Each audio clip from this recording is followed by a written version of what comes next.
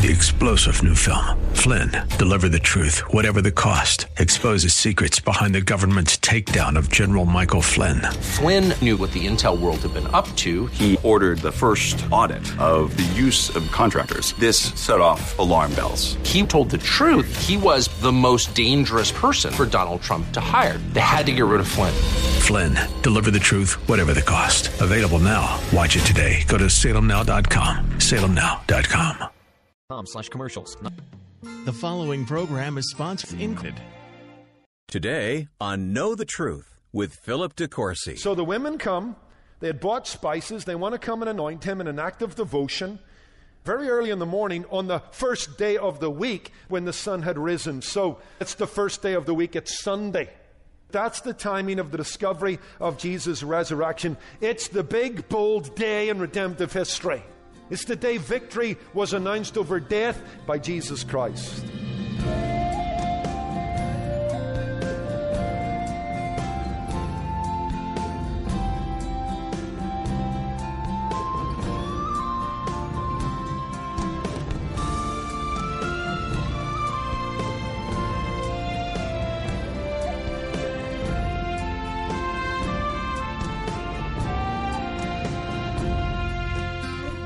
Whether it's a holiday to commemorate the end of a war, a parade to honor a sports championship, or a blue ribbon at the county fair, victory is worth celebrating. And today on Know the Truth, Philip DeCourcy shares with us the greatest victory of all, Christ conquering death on the cross. As we open up to Mark chapter 16, Philip begins by explaining the significance of the resurrection in a message titled, It's a New Day. Here's Philip DeCourcy, proclaiming the truth that sets men and women free. It's been well said that sunlight is the most precious gold to be found on planet Earth. I think that's a good statement, and I think we'd agree with that. Sunlight is the most precious gold to be found on Earth, and that's why we love the sunrise. Because a golden sunrise brightens our day, renews our hope, and brings to us the thought that perhaps today will be better than yesterday. Every golden sunrise is a new start, gives us an opportunity to begin again. That's why we love sunrises. That's why we jump in our car and drive down to Newport Beach to watch one, or we climb the hills to view one. We love sunrises because they seem to bring to us a sense of opportunity and optimism. They brighten our day. They renew our hope.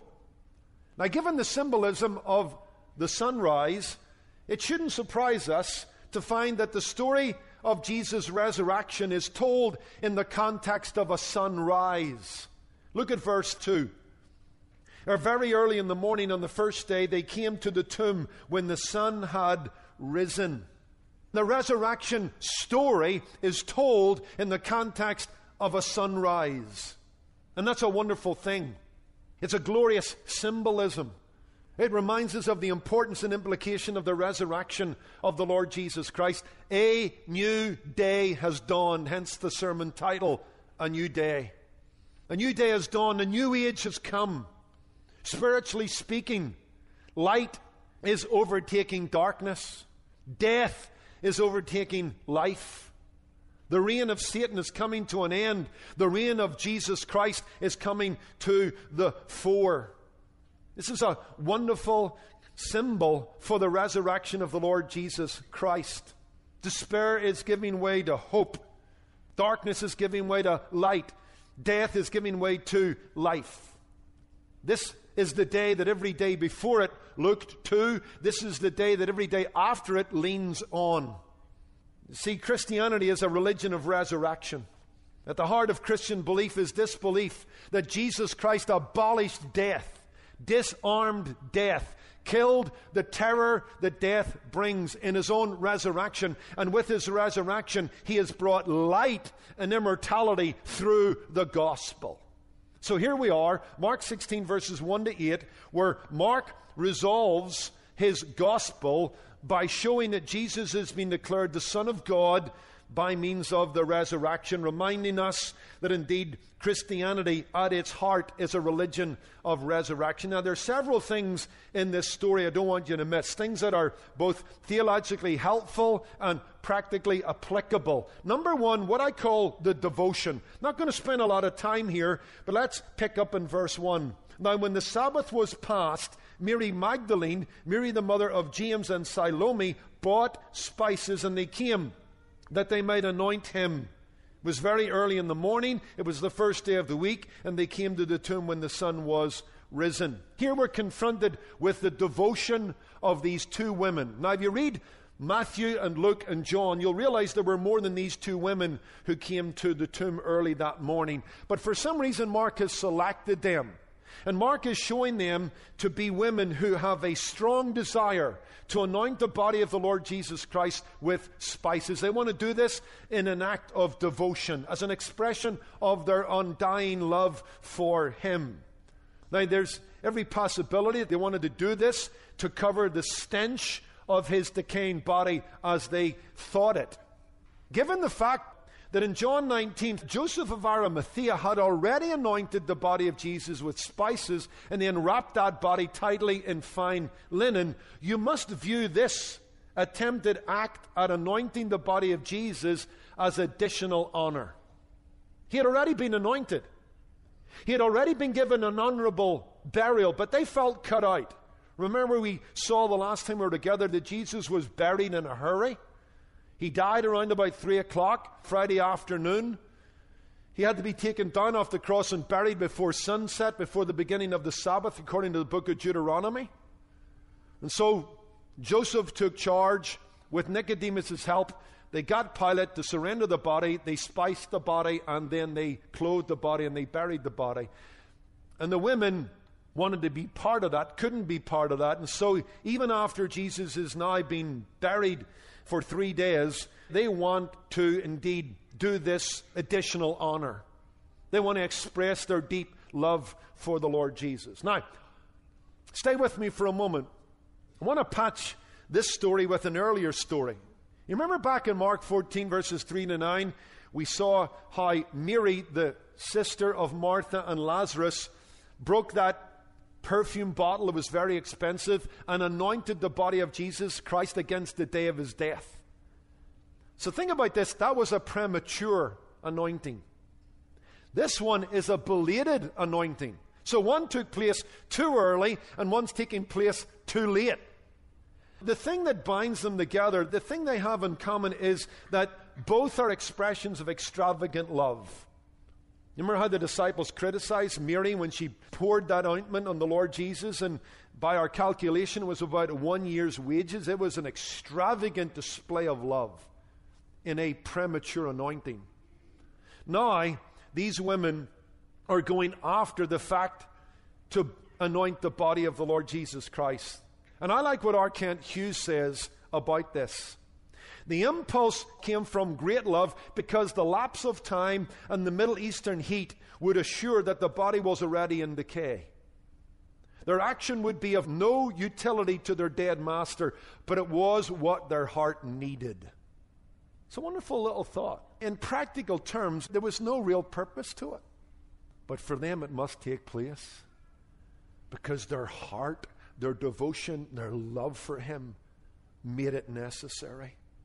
I do want to be challenged by that. Their anointing involves them going out of the way with a desire to demonstrate an over-the-top act of love for Christ. And we need to be challenged by that. Their devotion should challenge our devotion. Is our love for the Lord Jesus Christ like that? Is it over the top? Is it extravagant? Is it marked by impulse and spontaneity, almost irrationality? Who's going to move the stone away? I don't know, but let's get up there and try it because we love Him. I'm just challenged by their devotion, and you and I can lose our love for Christ.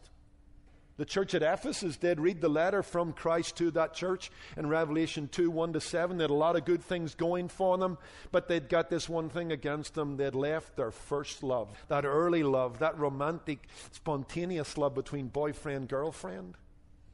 A bit like the kind of blind, spontaneous love. I was reading about the other day about a young girl who brings home her boyfriend on the first date to see the family, and he's introduced to her mother, and the guy's got, he's tattooed up, he's got scruffy clothes, he's got big heavy boots on, he's got a long beard, his hair's disheveled. She takes a look, and when she gets a moment, she says to her daughter, is he nice?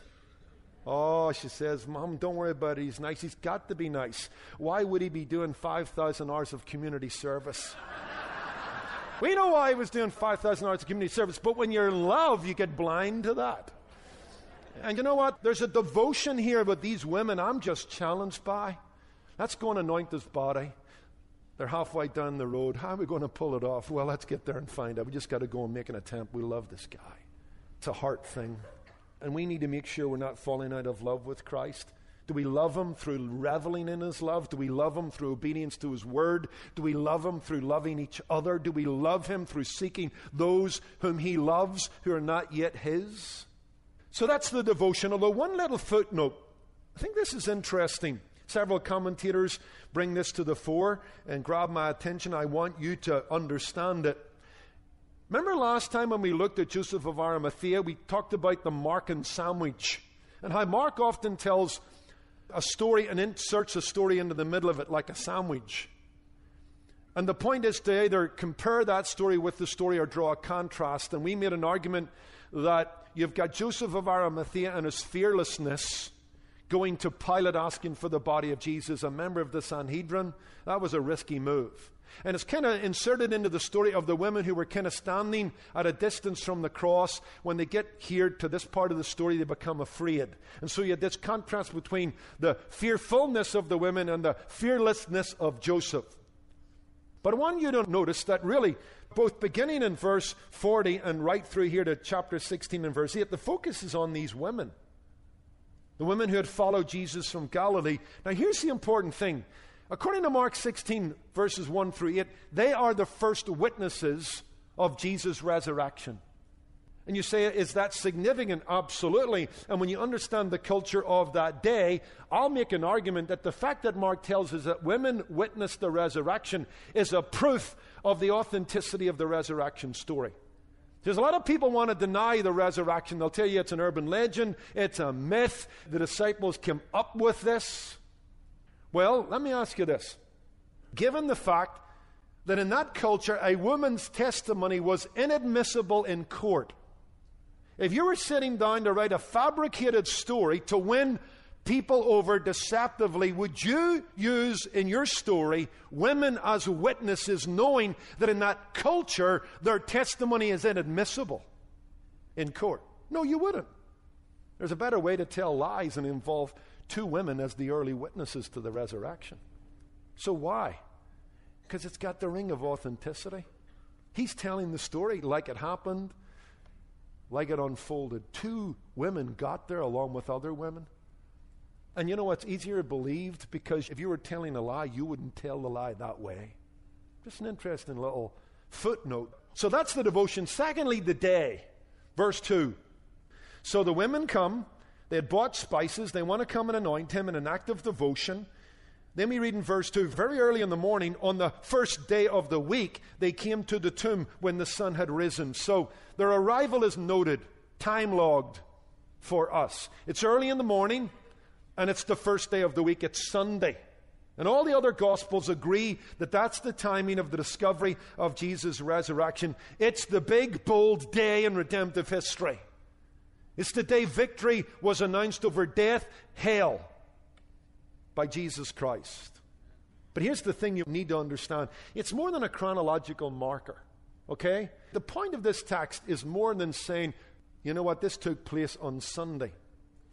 No, this is a theological marker. And you're going to see when you get into the book of Acts and into the epistles that this was the day the church gathered to worship. In Acts 20, verse 17, it says, and the disciples came together on the first day of the week to break bread. In 1 Corinthians 16, verse 1 and 2, they came together and they brought their gifts to the church on the first day of the week. In Revelation 1:10, we read that John was in the Spirit on the Lord's day. So this is more than just a chronological marker. This is a theological marker. This is the beginning of a shift. Because just as the Passover was replaced by the Lord's Supper, the Sabbath is replaced by the first day. We don't worship God on the Sabbath. Now, qualify that we worship God every day of the week. But the day that the church gathered together under its leadership to hear the preaching of the word, to break bread, to fellowship, to stir one another up on the love and good works was a specific day. It was the first day of the week. That pattern is found in the New Testament. You'll find it in extant literature like the Didache and the Epistle of Barnabas and so on and so forth. This is a shift. This is a shift from the Passover to the Lord's Supper, from the Sabbath to the first day of the week. This is a day that the church would hallow and count as special. Now, let me make an argument for why this day would be the day. Because in its basic message, the resurrection could have taken place on a Monday, a Tuesday, a Wednesday, and the message would have been intact. Jesus conquered death. Jesus abolished death. But why Sunday? Because, go back to the book of Genesis, Sunday was the day God began to create. You know, for 6 days he'll work, and on the seventh he'll rest. So that tells us it was the first day of the week he started to do his work. And I'd make an argument, and several commentators make this argument, I think it's certainly got merit, that what we have in Jesus Christ and his resurrection is the announcement of a new creation. Through the work of Jesus Christ, his payment for sin, his conquering of death and his resurrection, this is a new creation that's being established, being announced. In fact, this is a work that will finish in a new heaven and a new earth when Jesus reconciles all things to himself. That's why as Christians, what are we called in 2 Corinthians 5 verse 17? If any man's in Christ, he's a new creature. The church is a new creation. We're a new creation as the church within an old creation that waits for it to be made new again. And this is all being announced. It's all bound up, all being telegraphed and prophesied in the fact Jesus rose from the dead on the first day of the week. God's at work again. There's a new creation. The church, the people of God. And someday there'll be an eternal state and a new heaven and a new earth. Amen? This is a wonderful day. This is the Lord's day. This is the first day of the week. This is the day that signals that a new creation is coming. An eternal state is coming. The New Testament church gathered religiously on the first day of the week. And you know what? As I looked at those texts, several things suggested to me about how the first day of the week should be marked. And let me say this. When you get to the New Testament, it's not so much about physical rest. It's about resting in Christ. It's about reflecting on the gospel. It's about giving up all attempts to save yourself. That's what the book of Hebrews is about. Christ is our Sabbath. And when the church comes, we come on the first day of the week to remember in Christ alone, by faith alone, because of grace alone. This is what we rejoice and revel in. So, number one, it's a day marked by celebration. If you go to Acts 20, verse 7, here's what you'll read about the early church. We're given a window into the life of those early Christians. And there's an interesting verse that says, now on the first day of the week, when the disciples came together to break bread, Paul, ready to depart the next day, spoke to them and continued his message until midnight. They came together to break bread. Now, what's the breaking of bread service? What's the Lord's Supper about? It's about reveling in the fact that his body was broken for us and his blood was shed for us and a work was done for us that has made us new creatures in Christ. And when we come to the Lord's table, we do this until he comes, which indeed has us thinking about the new creation of the old creation.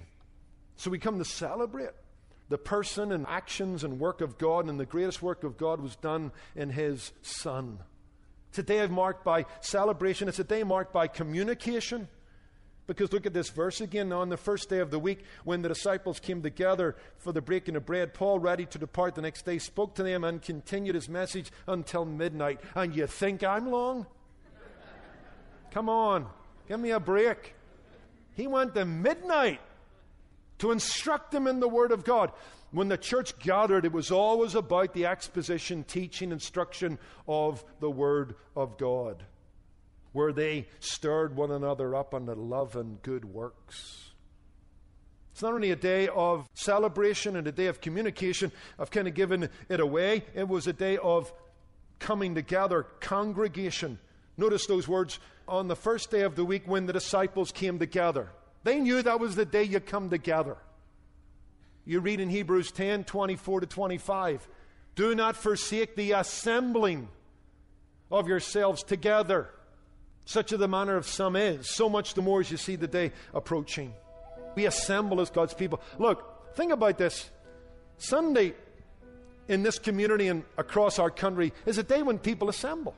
You know, it's a day off work. We've still got that Christian heritage, thank God. And our neighbors, even though they don't go to church, well, they can have their own little church somewhere in the sense that they assemble with other people. It's a backyard party. It's a barbecue. It's a day at the beach. It's a soccer game. It's a sports stadium where they go to watch their favorite team. They assemble. Now, as they do that stuff, we should be doing this stuff. We should be assembling together in God's house with God's people. Not forsaking the assembling of ourselves together. No, we assemble together to hear the word, break bread, worship the risen Christ, and anticipate the new day that's coming. Looking forward to Christ's return. That's Philip DeCourcy here on Know the Truth. The message is titled, It's a New Day. This is just the first installment of a 3-part message, and you can order the complete unedited teaching on CD when you visit ktt.org. On our website, you can also request this month's free CD message from Philip titled Keep Calm and Carry On. Now, Philip, just recently we were marveling at all the doors God is opening to bring Know the Truth to more listeners in more cities. You know, when you read Paul's letters, you see that he often begins by reflecting on what God has done through the gospel in the lives of people in the many cities he visited, and he gives thanks to God for that. And at Know the Truth, as we've expanded our ministry through this Great Cities initiative, many lives have been changed and are being changed. And we give thanks to God for that. In fact, just this week I got a letter from a listener in the Philadelphia area and how the broadcast has deepened his walk with God. Here's the sentiment he expresses in the letter. Know the Truth's ministry has helped me to open my heart and listen to God's plan for me. My prayer life has increased in an amount of time and depth. I listen to a sermon each day, and this time is invaluable. It has changed my perspective from seeking personal glory to seeking to give God the glory for all that I think, say, and do. I heard that you're expanding your broadcasts into some challenging markets. I pray that God will open eyes and hearts, and that millions of people will turn to your broadcast, that they may be convinced to look to the saving grace of the Lord Jesus Christ. Love that letter, Wayne. It reminds us of the importance of what we're doing and the impact we're having. And you know what? I'd just like to challenge our listeners today. Help me to fulfill the prayer and the passion of this listener from Philadelphia who wants our broadcasts to be heard as widely as possible so that the gospel of Jesus Christ might continue to change lives. You can do that by becoming a Truth Ambassador. What is a Truth Ambassador?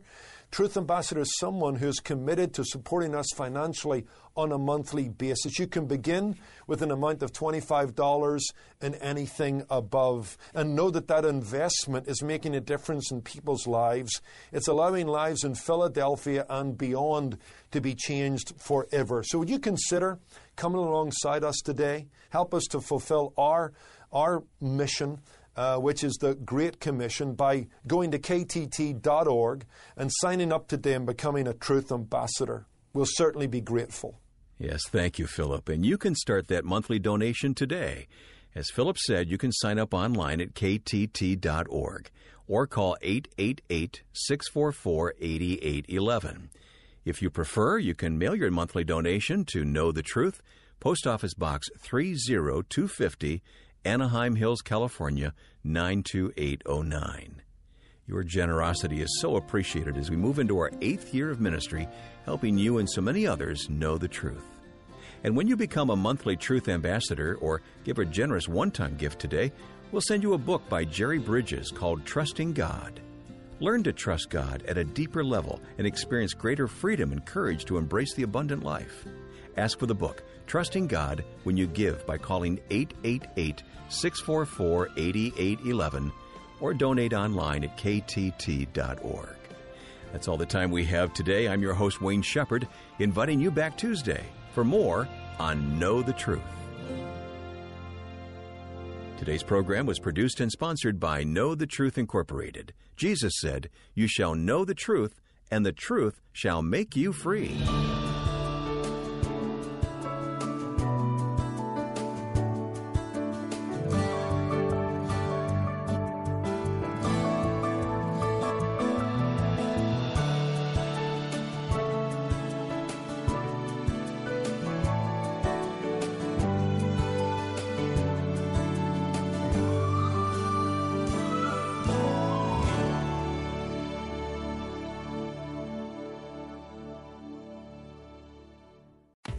An exciting new book from Regnery looks at the power of love and intimacy from a godly perspective. It's called Love and Sex, a Christian guide to healthy intimacy. Sex is powerful. Just saying the word can stir up all kinds of emotions inside people. Maybe it's a positive emotion for you, or a hurtful, shameful, confusing one. It's no wonder we humans struggle to understand its meaning and purpose. Hi, I'm Nancy Houston, a sex therapist, leadership coach, and licensed professional counselor. After counseling hundreds of clients about the topic of intimacy, I decided to write Love and Sex, a Christian guide to healthy intimacy. Love and Sex is filled with life-changing, compelling stories to help us all reconnect to love and is biblically based on the truths of God's Word. Get your copy now of best-selling author Nancy Houston's compelling new book, Love and Sex, a Christian guide to healthy intimacy. Available now at Amazon, Barnes & Noble, and wherever books are sold. The housing market is... 3-star General Michael J. Flynn, head of the Pentagon Intelligence Agency, knew all the government's dirty secrets. He was one of the most respected generals in the military. Flynn knew what the intel world had been up to. He understood its funding. He ordered the first audit of the use of contractors. This set off alarm bells. The explosive new documentary, Flynn, Deliver the Truth, Whatever the Cost, uncovers the facts behind this scandal. Flynn told the truth. He was the most dangerous person for Donald Trump to hire. I find out the worst enemy that I'm going to face in my life is right here in America. They took my assessment and they wanted me to change it. And I was like, I'm not changing it. They had to get rid of Flynn. With in-depth interviews, archival footage, and never-before-seen personal records of the man behind the headlines. I just felt like I was drowning. Flynn, Deliver the Truth, Whatever the Cost. Available now. Watch it today. Go to salemnow.com. salemnow.com.